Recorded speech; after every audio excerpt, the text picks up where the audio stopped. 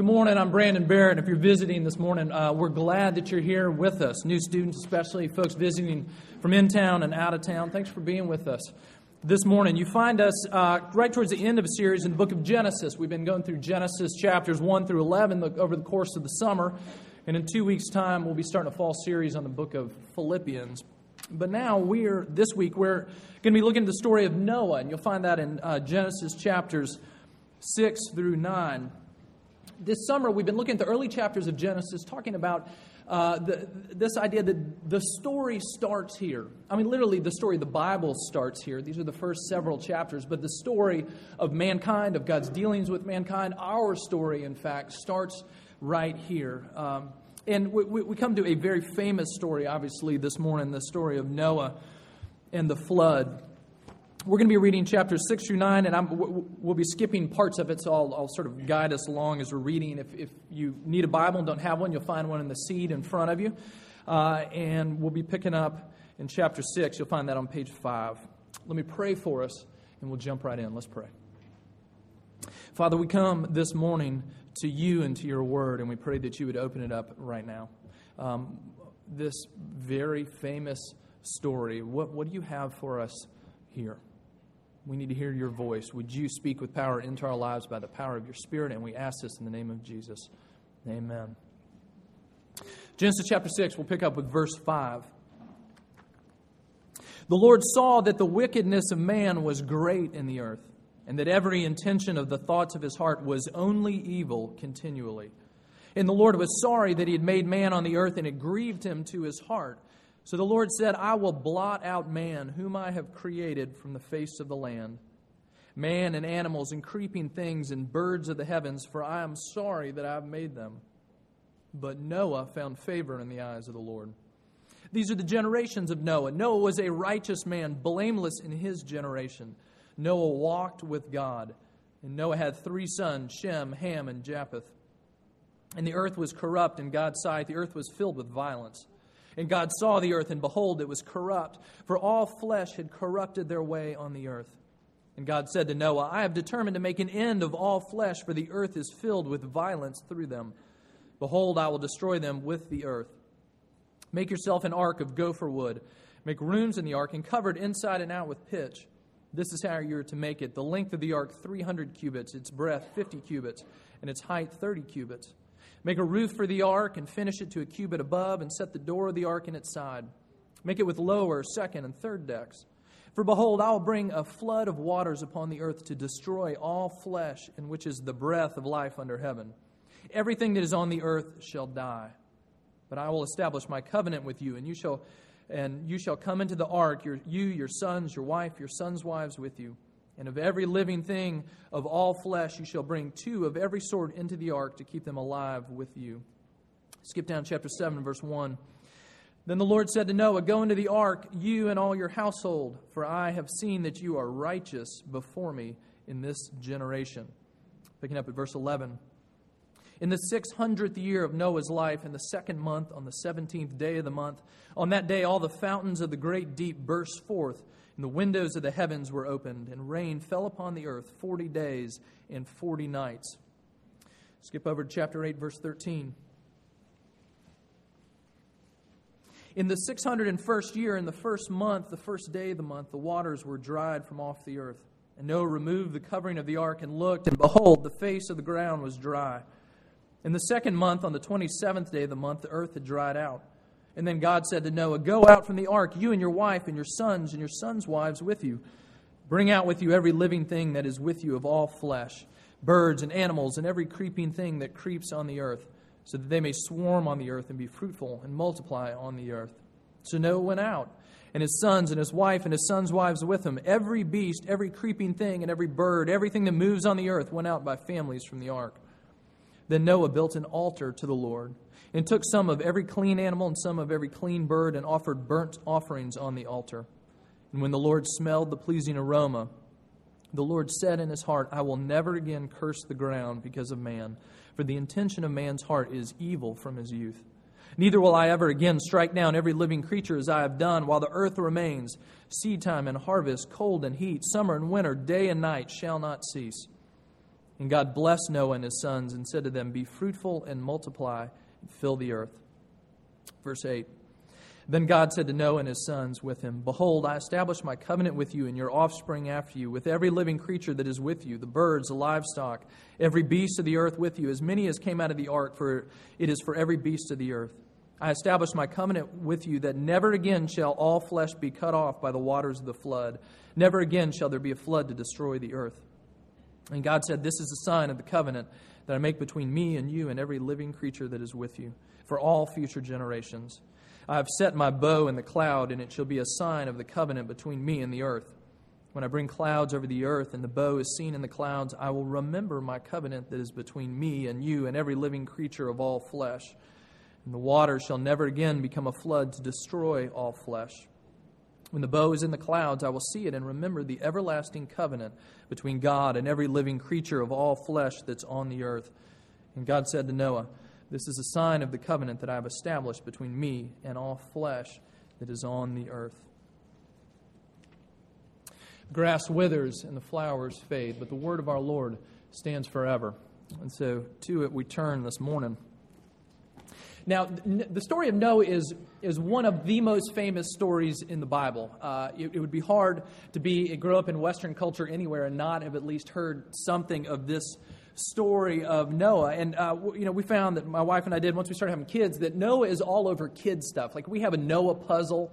You get pictures of Noah's Ark and the rainbow that you're supposed to hang in your kid's nursery room.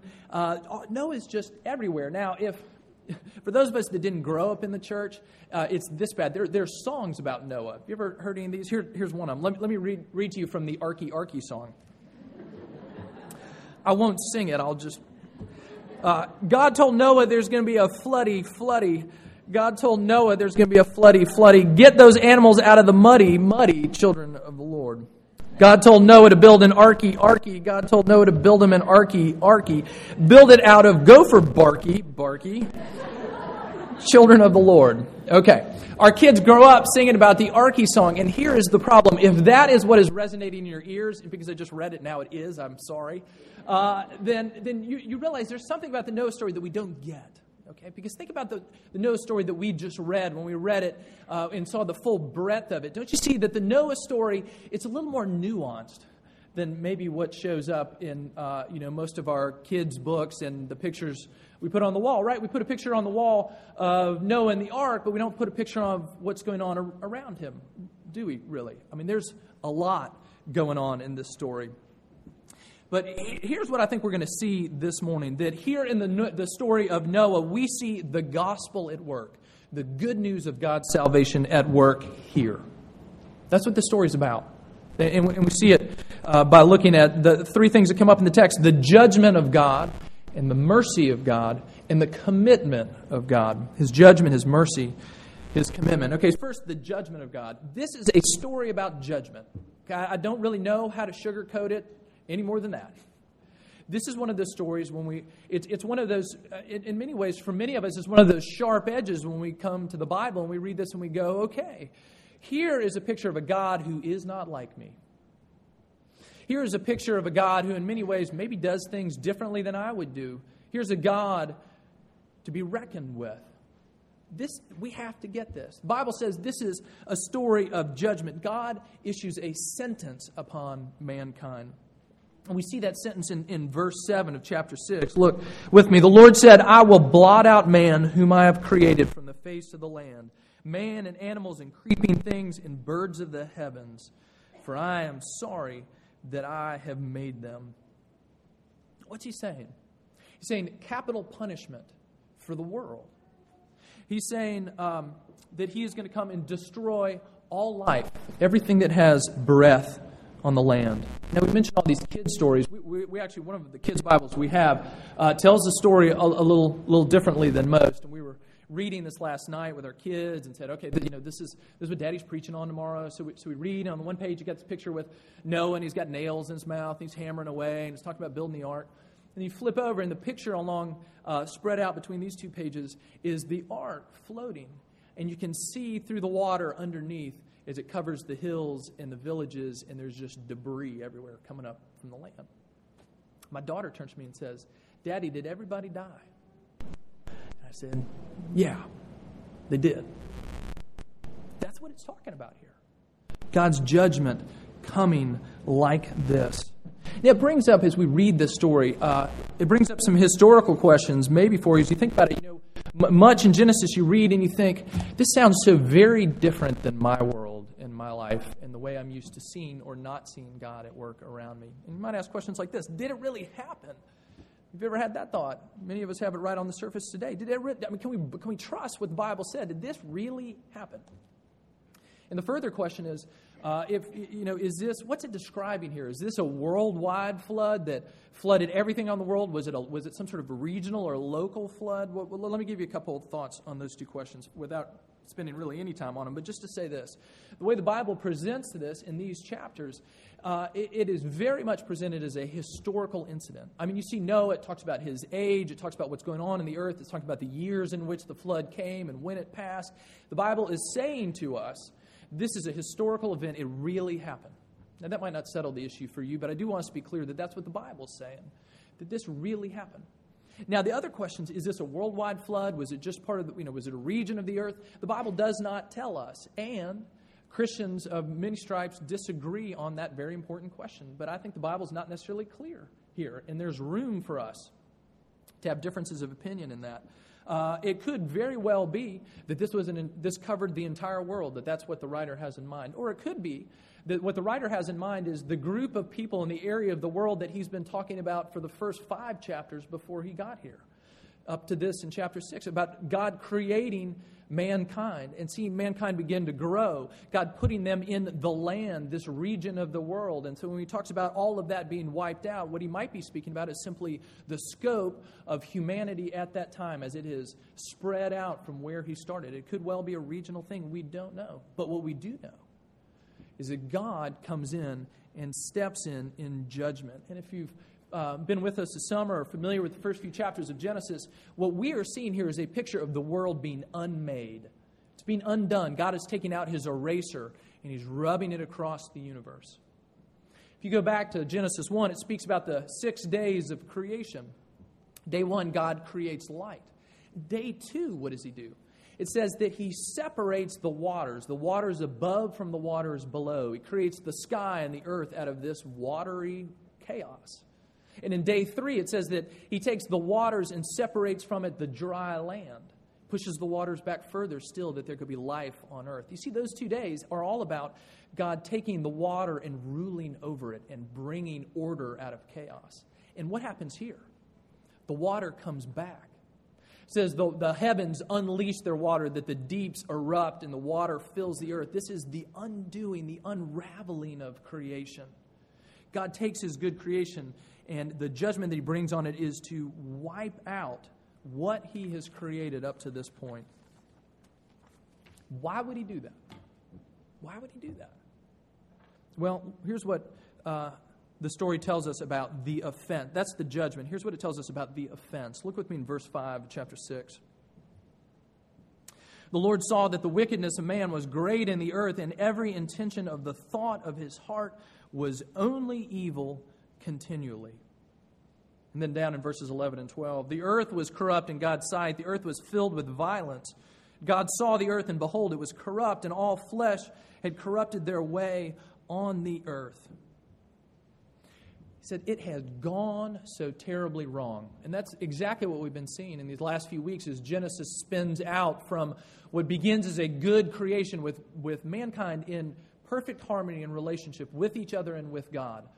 Adam and Eve turning their backs on God in Genesis chapter 3 and everything becoming unraveled.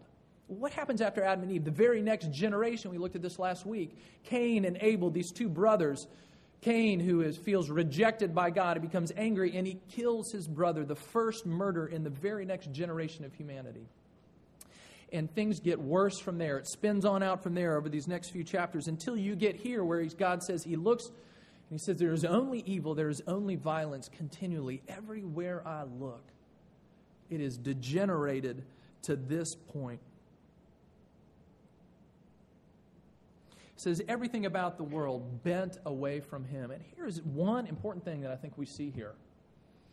After Genesis 2, God creates man and woman. Once we hit Genesis chapter 3 and they turn away, from Genesis chapter 3 onward, there is no golden age for us to get back to. There's no perfect place. There's no perfect time. There's no perfect era in time when people basically had it right. What does it show us? That the world is in desperate straits. And we see this in the world before the flood. So we're going to see it's the reality of the world after the flood as well. No time got it right. So we see the judgment, we see the offense that provoked that judgment. And then here we also see the judge.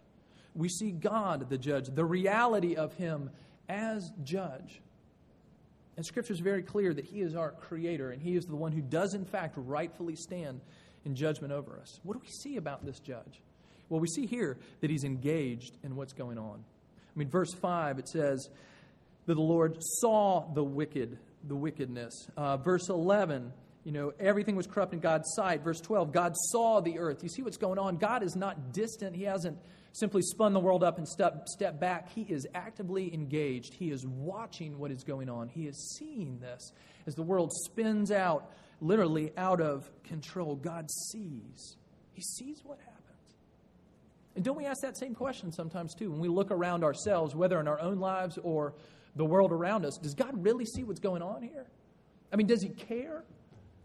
Does he care the way things even now are spinning out of control? Does he care about wars across the world? Does he care about violence? Does he care about people being oppressed and abused? Does he care? Can he even see? And you see, we find here that God, the judge, he really does care. And don't you see there, when we just even think about it in terms of our own world, don't you see that it matters that God is a judge? Because what if he doesn't see? Or what if he doesn't care? What if at the end of the day, there is no righteous judge who will bring the world to account? Then all our concern for oppression and all our concern for injustice, all our concern for the wrongs we see in our own lives have no ultimate reference point. None of it matters unless at the end of the day there's a God to whom it matters very dearly. Because when we cry out for justice, we are crying out for a just one who cares and who can put things straight. And that's what the Bible tells us exists, our God, that he is judge. What does he think when he sees? What does he think when he looks out and sees has happened to the world? Well, you might be carrying the baggage from long, long ago where you simply see God and his uncontrolled, vehement wrath. And maybe what you are scared you're going to see here again is a God out of control and oppressor. What do we see here? We see a God who is a liberator and who cares. Because what does it say about him and his reaction when he sees what's going on? Look at verse 6. The Lord was sorry that he had made man on the earth, and it grieved him to the heart. How does God respond when he sees the brokenness of the world? It grieves him to the heart. It breaks his heart. He cares that much. He is not stoic and impassive and removed. He is a God who has invested himself. He has plunged himself into the world of human history, and he cares what happens. And he sees what has happened to the world, and it breaks his heart. If you were to be one of the original readers of this, reading this in the context of other cultural pictures of the flood, you would have read things like, and some of you read it in school, the Epic of Gilgamesh, and there are a couple other stories that come from the ancient Near East. When you read stories like the Epic of Gilgamesh, when it tells the flood story, it talks about the gods, in plural, unleashing the flood on humanity. Why? Because they had grown so numerous, and they were so noisy that they were continual pests all the time, and the gods wanted some peace and quiet. That's why the flood came in the Epic of Gilgamesh and others. Why? Because the gods were peeved at humanity and what was going on in the earth, so they unleashed this flood to get rid of the pests. That's the cultural world this comes out of, and compared to that, what does it do? The Bible tells us, no, there was judgment, but why? Because God is a righteous judge, and he is grieved over the brokenness and the wickedness and the sin and the fallenness of the world. It grieves him to the heart. He's not annoyed. He's morally indignant, and he cares. He's concerned. So he does something about it. He brings a day of judgment. Now, if that were all there were to the story, if that was the end of it, then we would not be having this conversation today, would we? That'd be it. But this is a story not only of God's judgment, but also of His mercy, because what does He do? He saves the world in the midst of judgment. What does He do? He looks over the world and He calls out Noah and his wife and his children and their wives, this one family, and He tells Noah to go and build an ark so that he might take in the animals of the world and preserve them, that they might be saved through judgment. And look what it says about Noah. He is remarkable, and it might just sort of slide by us, but for the writer of Genesis, it's important that we get him. Look at this. Chapter 6, verse 9 says, "These are the generations of Noah. Noah was a righteous man, blameless in his generation. Noah walked with God." Then you go to chapter 7, verse 1. "The Lord said to Noah, go into the ark, you and all your household, for I have seen that you are righteous before me in this generation." It says that he was righteous, that he was blameless. Okay, he's one of 2 or 3 people in the entire Old Testament who are described this way. Somebody righteous, blameless, walked with God. Now, when the Bible uses the term blameless, it doesn't mean without sin, but it means somebody who lives life consistently along the grain of God's purposes. Walks in the ways of God. He's righteous. He's in right relationship with his God and with the people around him. He was an exemplary man. I've been reading the book Outliers by Malcolm Gladwell. He's the guy that wrote Tipping Point and Blink. And in this book, Outliers, he defines an outlier. It's a statistical word. And it's someone, in this case, or a statistical point that's just way off the chart from the way the rest of everything falls on the graph. And so an outlier, a person, is somebody who's just off the charts in some area of life, just so above and beyond the way the rest of us operate and work. He talks about these people with just incredibly high IQs. He talks about people that are, for instance, an athlete that is just beyond what anybody else can even touch. That there are people out there that are these outliers, just unbelievably exemplary. Okay, Noah is the moral outlier of the Old Testament. And that's what he's saying about him. He is just unlike anybody else. And God comes to Noah and He says, I want you to go build an ark. I'm bringing judgment, but I want you to be the vehicle through which the world is ultimately saved. And so Noah does it. He builds this enormous ark. Now, without getting into all the architecture behind it, this thing was a football field and a half long, and it was enormous, and it had 3 decks. And so Noah gives his life to building a boat out in the middle of nowhere when there was no rain in sight. He follows God. He takes Him at His word. Because of that, the world is saved. Okay, now, we've got the judgment of God, the mercy of God that shines through here. But also we see the commitment of God, and we start to see it here. Did you notice what happened after the flood?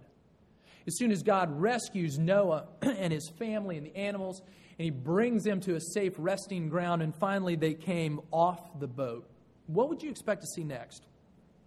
If ever there was a clean slate for humanity, this was it, right? All the wicked people have been destroyed.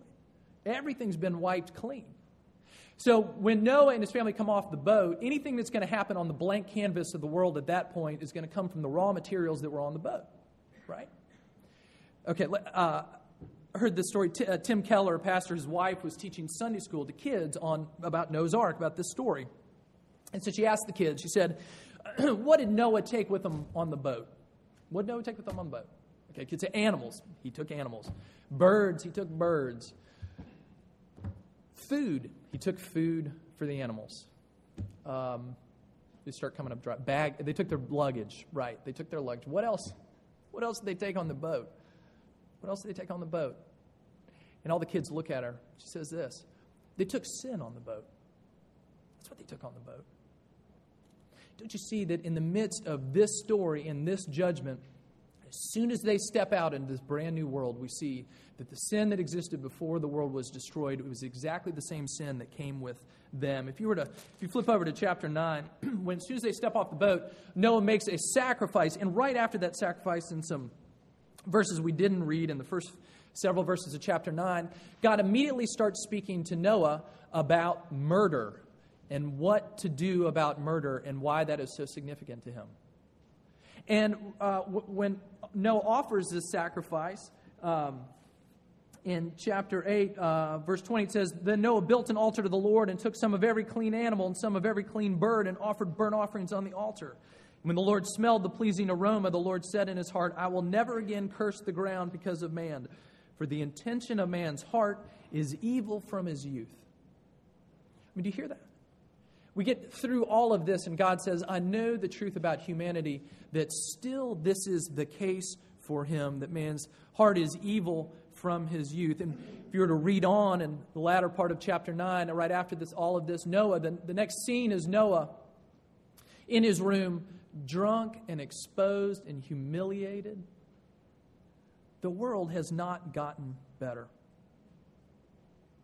Alexander Solzhenitsyn, the Russian novelist, said this: if only there were evil people somewhere insidiously committing evil deeds, and it were necessary only to separate them from the rest of us and destroy them.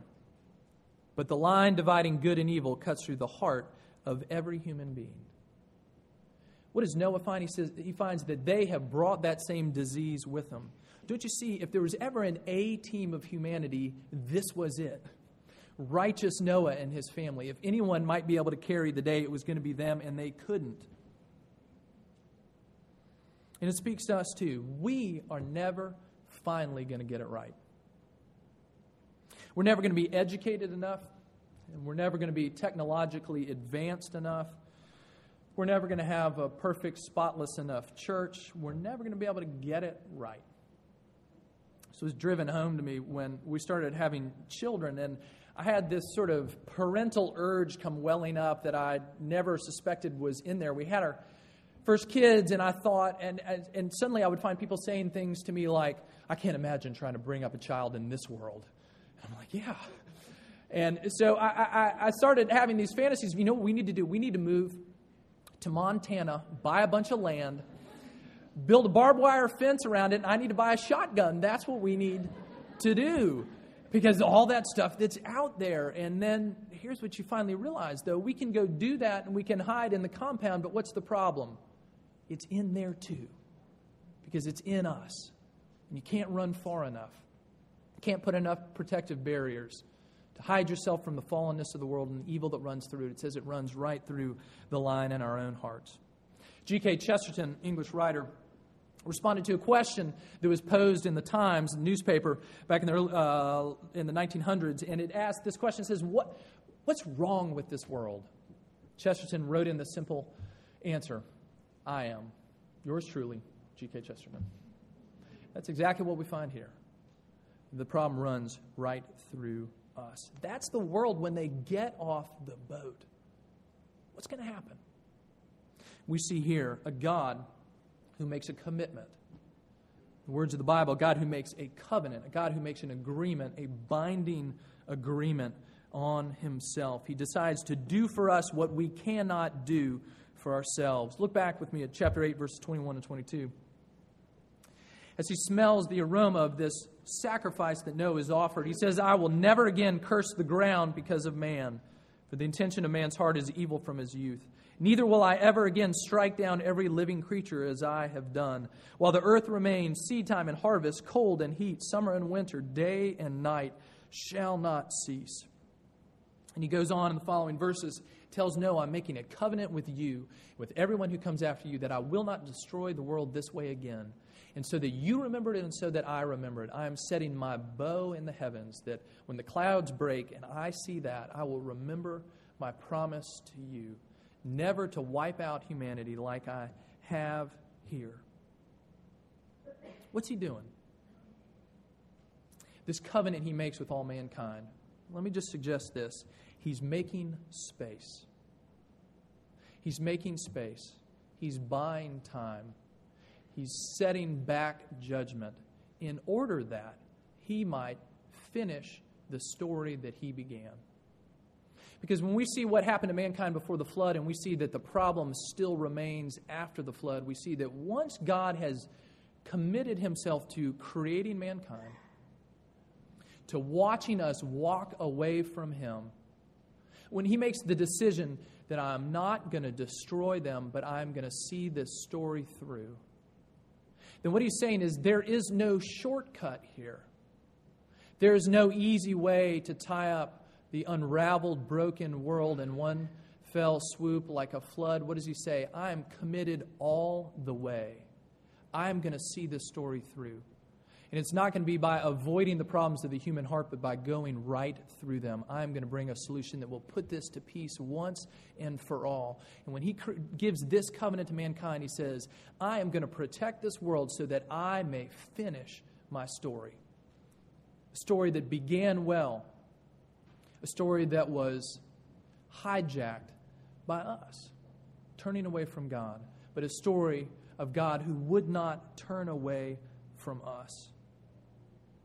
Because we see here that God's going to finish the story by finally and fully doing what even Noah could not do. He couldn't get far enough away from the wickedness. He couldn't be righteous and blameless enough. What did he need? He needed actual rescue himself. Noah the rescuer, Noah the Savior, in need of a Savior himself. And God gives him a glimpse of that when he steps off the boat, and his first action is to do what? To offer a sacrifice. You knew what he was saying in that moment. As he literally killed animals and offered them on a fire to God, what was he saying? I deserve judgment too. Please take this instead of me. And we see that theme run through Scripture of sacrifice for God's people so that they will not bear the weight. And what do we see? We see finally and ultimately the perfect sacrifice come. We see God in the flesh, Jesus, come that he might be that sacrifice for us. Now back to the book Outliers.